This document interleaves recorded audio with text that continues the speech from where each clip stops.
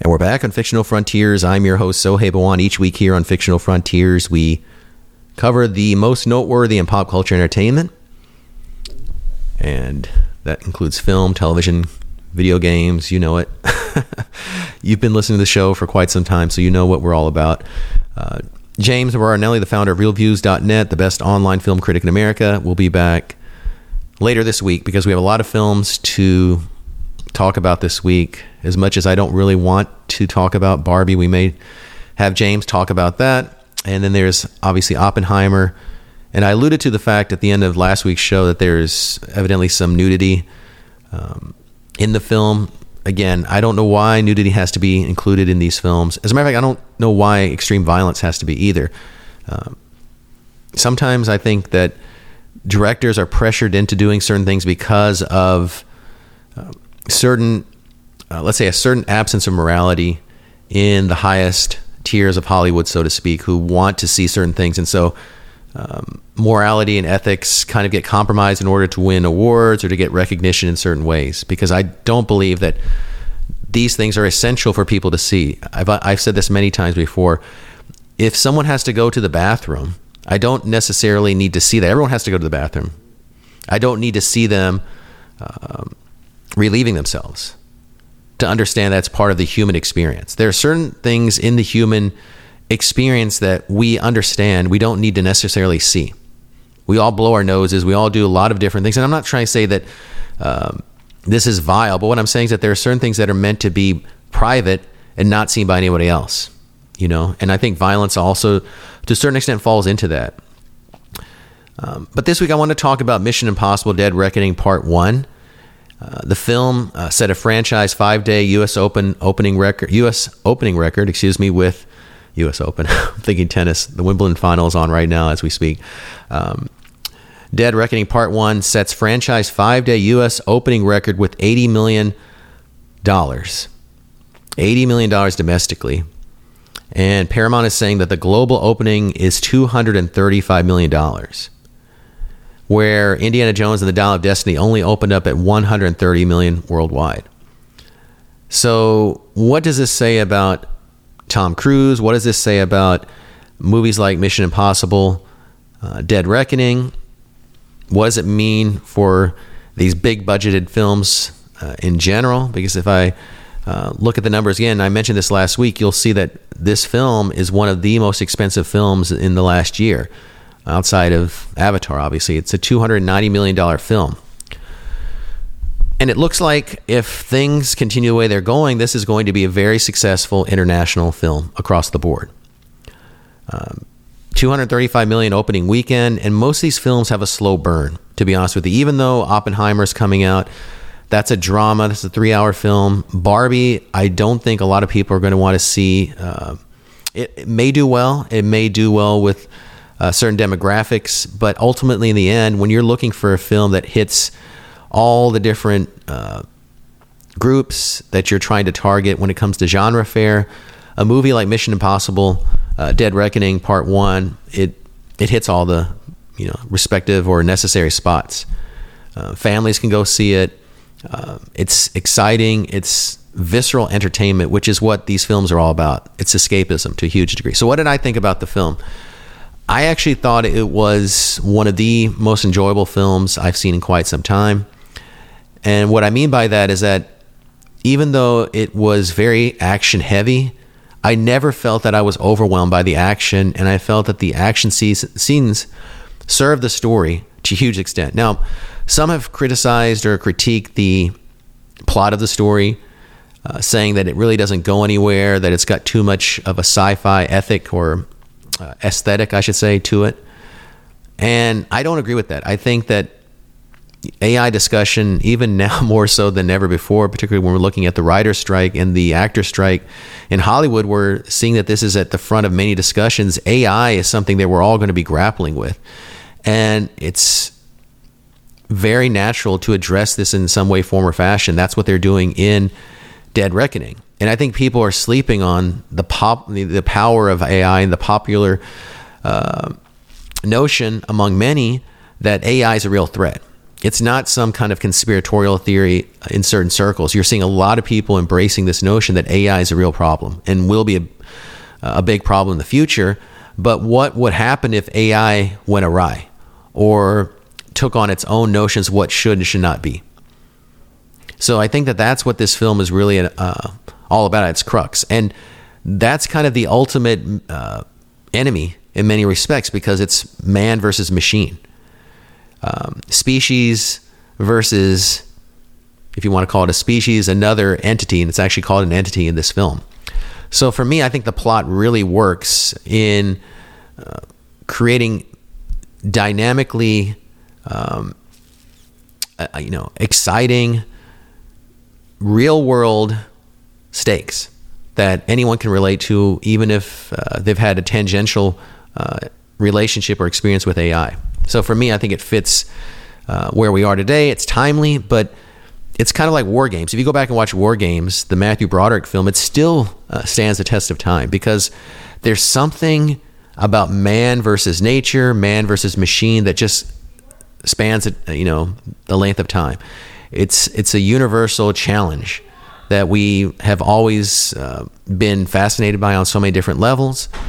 And that's why Jaws to this day is still considered to be one of the most amazingly powerful films, because it's all about man versus nature, the natural world, the limitations of what man can and should do. And this is what this film touches on. But again, let's be honest. When you're talking about a film like Mission Impossible, Dead Reckoning, or any of these Mission Impossible films, it's about the action. It's about the characters to some degree, because now we've gotten to know some of these actors. And to be honest, I don't remember Simon Pegg's name and Ving Rhames' name in the film. They're just Ving Rhames and Simon Pegg. Ethan Hunt is the only one I know. Tom Cruise is the only one I know. And I was joking with my wife. I said, finally, a film that Tom Cruise is not known by because of his real name. People know Ethan Hunt. You're around long enough, people are going to know your name. It's not like Shah Rukh Khan, who, whatever film he's in, he's Shah Rukh Khan. Okay, people don't really know his name in these films. I'm talking about general audiences. And so we know Ethan Hunt. I still don't know what his motivations are, other than being just this noble, self-sacrificing person who's fighting for the greater good.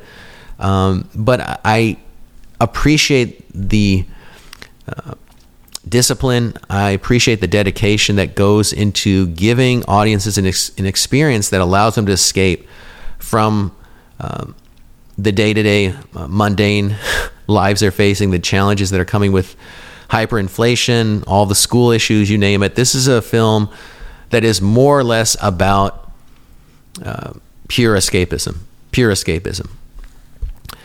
And it goes back to what we were talking about with respect to Indiana Jones. I mentioned this last week, that one of the reasons why Indiana Jones has been such a successful franchise as a whole is that Indiana Jones really is about, to a huge extent, man overcoming things in a way that is believable or has been shown to be actually happening.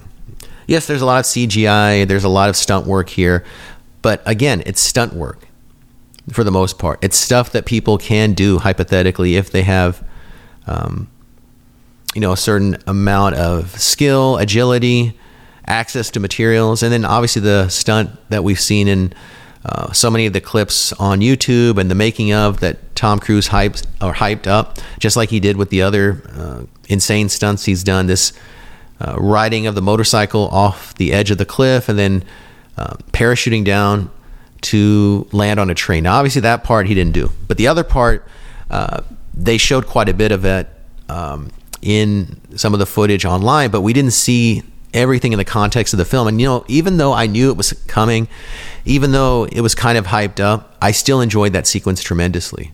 I have to admit I enjoyed it. The way it was filmed also brought something to the mix.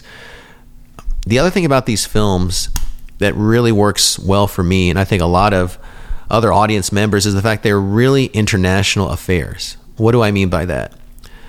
They're films that take you to a variety of different places, exotic locales, and it's very reminiscent of Bond, but I feel like these films have surpassed what Bond was.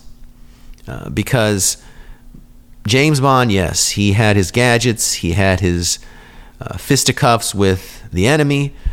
He visited these, extreme locations, what have you, and we saw that with the Craig films. But the thing is, no one does stunts or takes risks or has sequences as well choreographed as what we've seen in the Mission Impossible films as of late. Even from the very beginning, if you remember the first Mission Impossible film where Tom Cruise is lowered down from the ceiling and having to avoid touching the floor, otherwise the alarms go off, to get some sensitive information off a computer system, I believe at the Pentagon or NORAD. I'm trying to remember. It was not NORAD, I think it was at the Pentagon. That was a very compelling sequence, and he actually did that. And I think that there is something there that people latch onto that CGI just does not provide.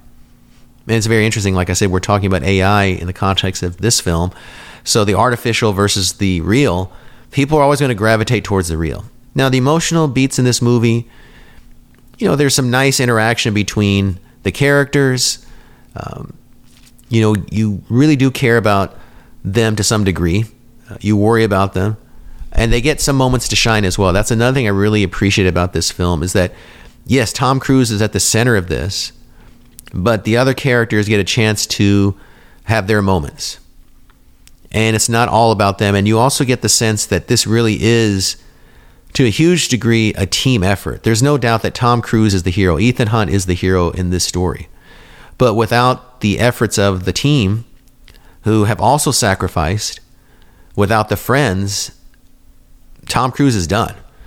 Many sequences involve their directing him one way or the other and making certain that, he is avoiding harm on a variety of different levels. That's really, really, very important in the context of this film. And I think that's one of the messages of this film as well, is that it's about friendship. It's about friendship and who you're fighting for and how your friends play a significant role in ensuring that you can do what you do best. And so all of those elements, I think, make for a very strong film that is going to do very well in the box office. It's going to be something that people revisit again and again and again. Even online or watching at home, they're going to watch it again. It's going to have legs. And I think that's the thing that's been missing from so much of the genre fare as of late. Tom Cruise knows how to, or he's connected with audiences by telling stories that are universal in theme, in tone, that are not really contextual as far as periods of time. Yes, obviously AI is here, but we had to deal with Terminator in the 80s, man versus machine even earlier than that. As I mentioned, the man versus nature element, that's all part of this, because this is just a way to kind of present it in a different fashion. He's able to tap into all of that. And he recognizes that elaborate choreography that people believe could happen is much more effective and much more exciting than sound and fury signifying nothing. Over-the-top sequences where there's no real stakes, where you don't know whether it's a real person or a CGI model, in essence, a cartoon character. And I think that's what's happened with a lot of these films. We've gone into the realm of the Warner Brothers shorts, where the only thing missing is Acme signs left and right. Characters have become Wile E. Coyote and the Roadrunner, or Bugs Bunny, Elmer Fudd, what have you. There's no real sense that these things could happen or do happen. And that's the thing about the Mission Impossible films. They do that very, very, very well.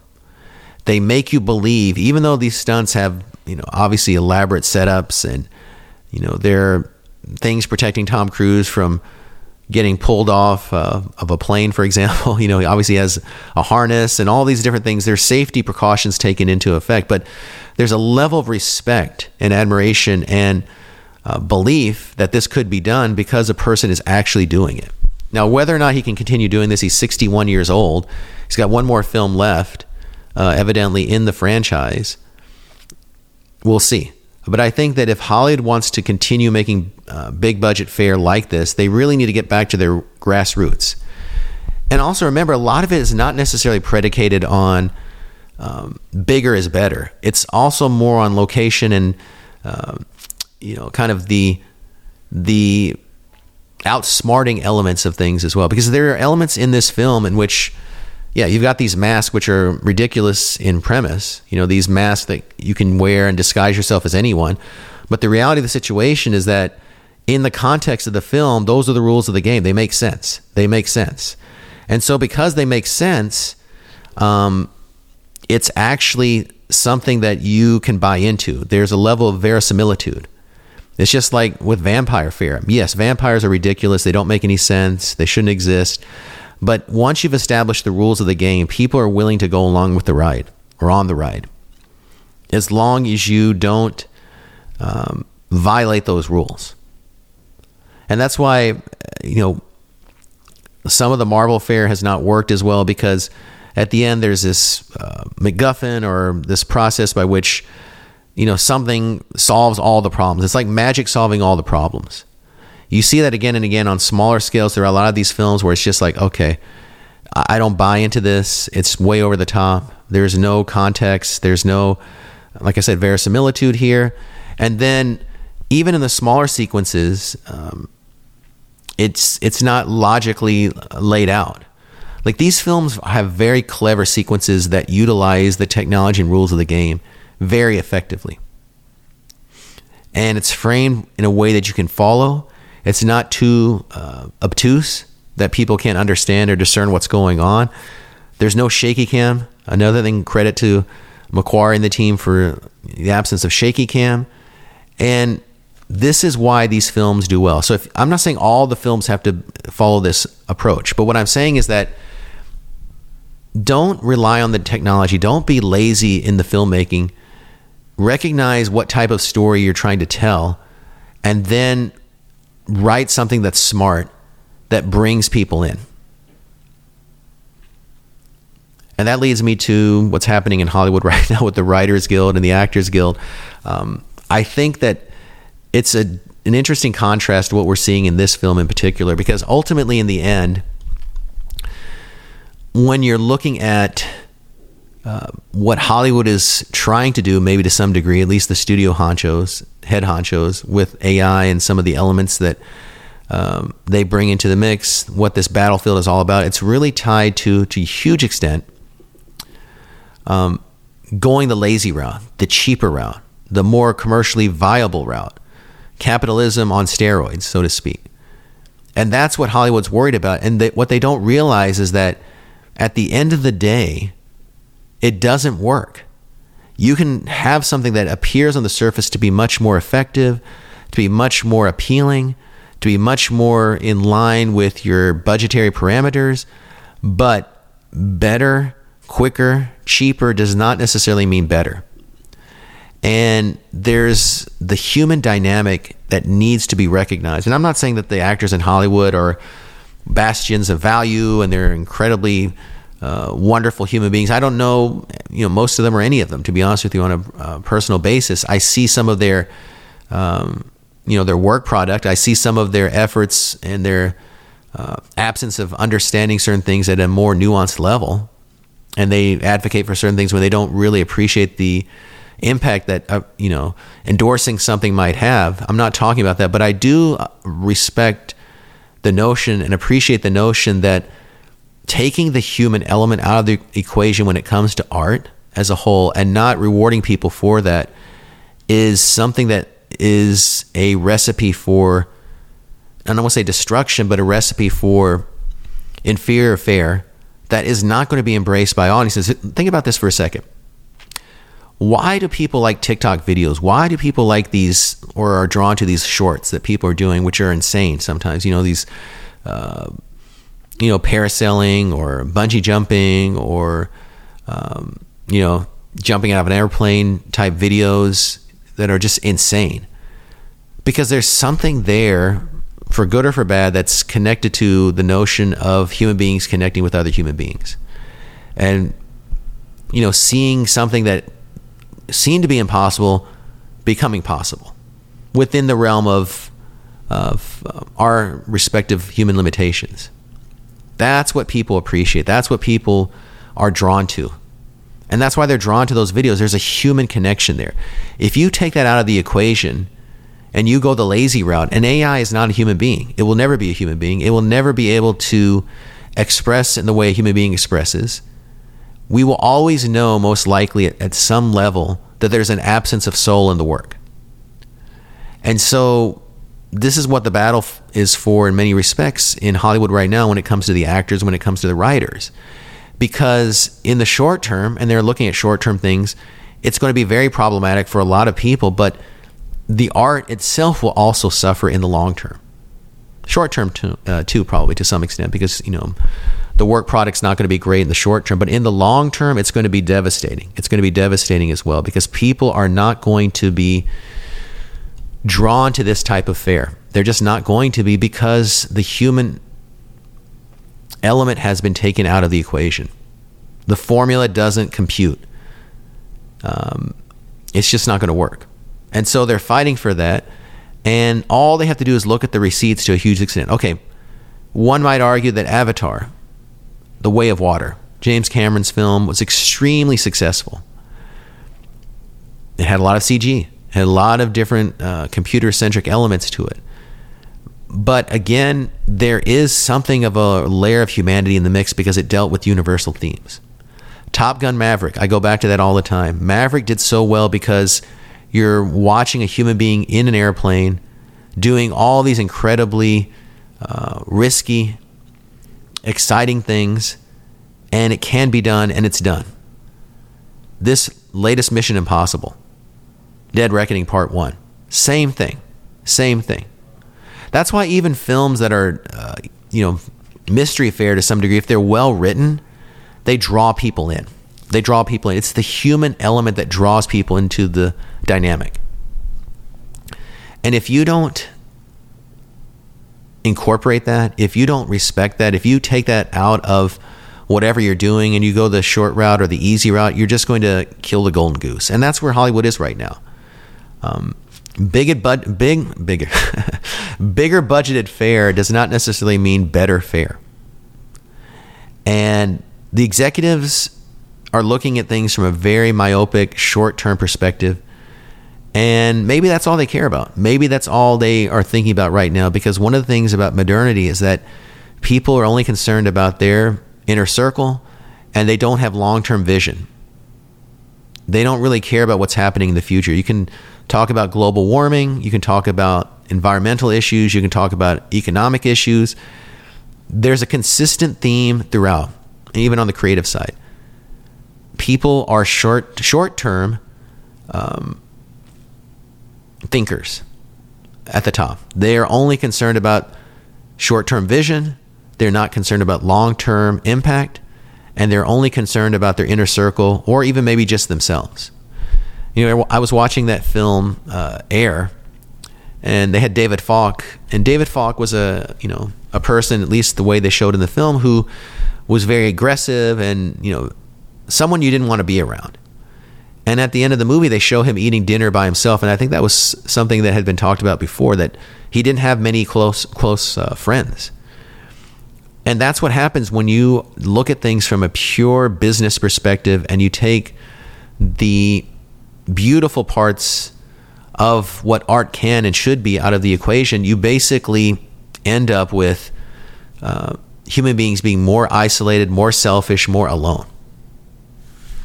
And so to kind of sum things up here today, on this week's show, it's all about that.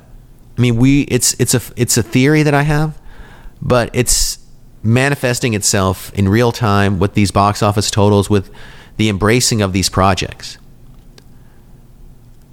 Bigger, more expensive projects do not necessarily mean better projects. When you take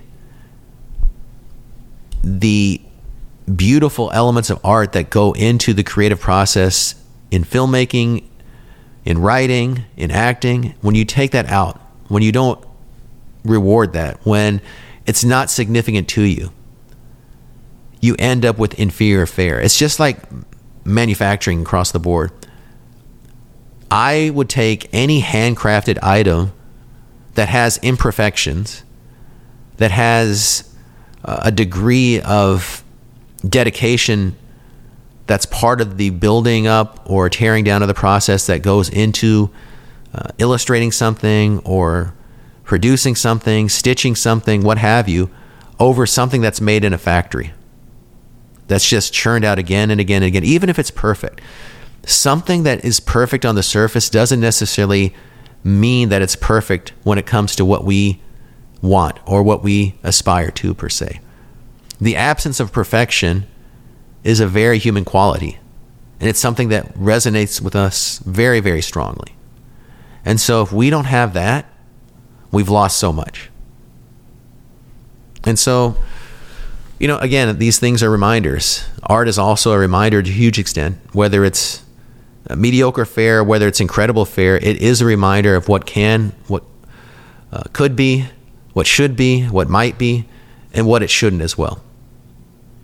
You're listening to Fictional Frontiers. We will catch you next week when we talk about, I don't really want to talk about it, but maybe James will talk about it, Barbie, and then also Oppenheimer. And I was really looking forward to that film, but then when I heard about, the full frontal nude scene, I kind of lost a little vigor for that film as well. So we'll probably talk about it to some degree, but at the end of the day, my enthusiasm for that project has kind of been tempered. Nonetheless, we will talk about it probably with James Barnelli. Be safe. It's rough out there. The weather's been a little bit difficult. I'm going back to watching the Wimbledon final, I think. You're listening to Fictional Frontiers.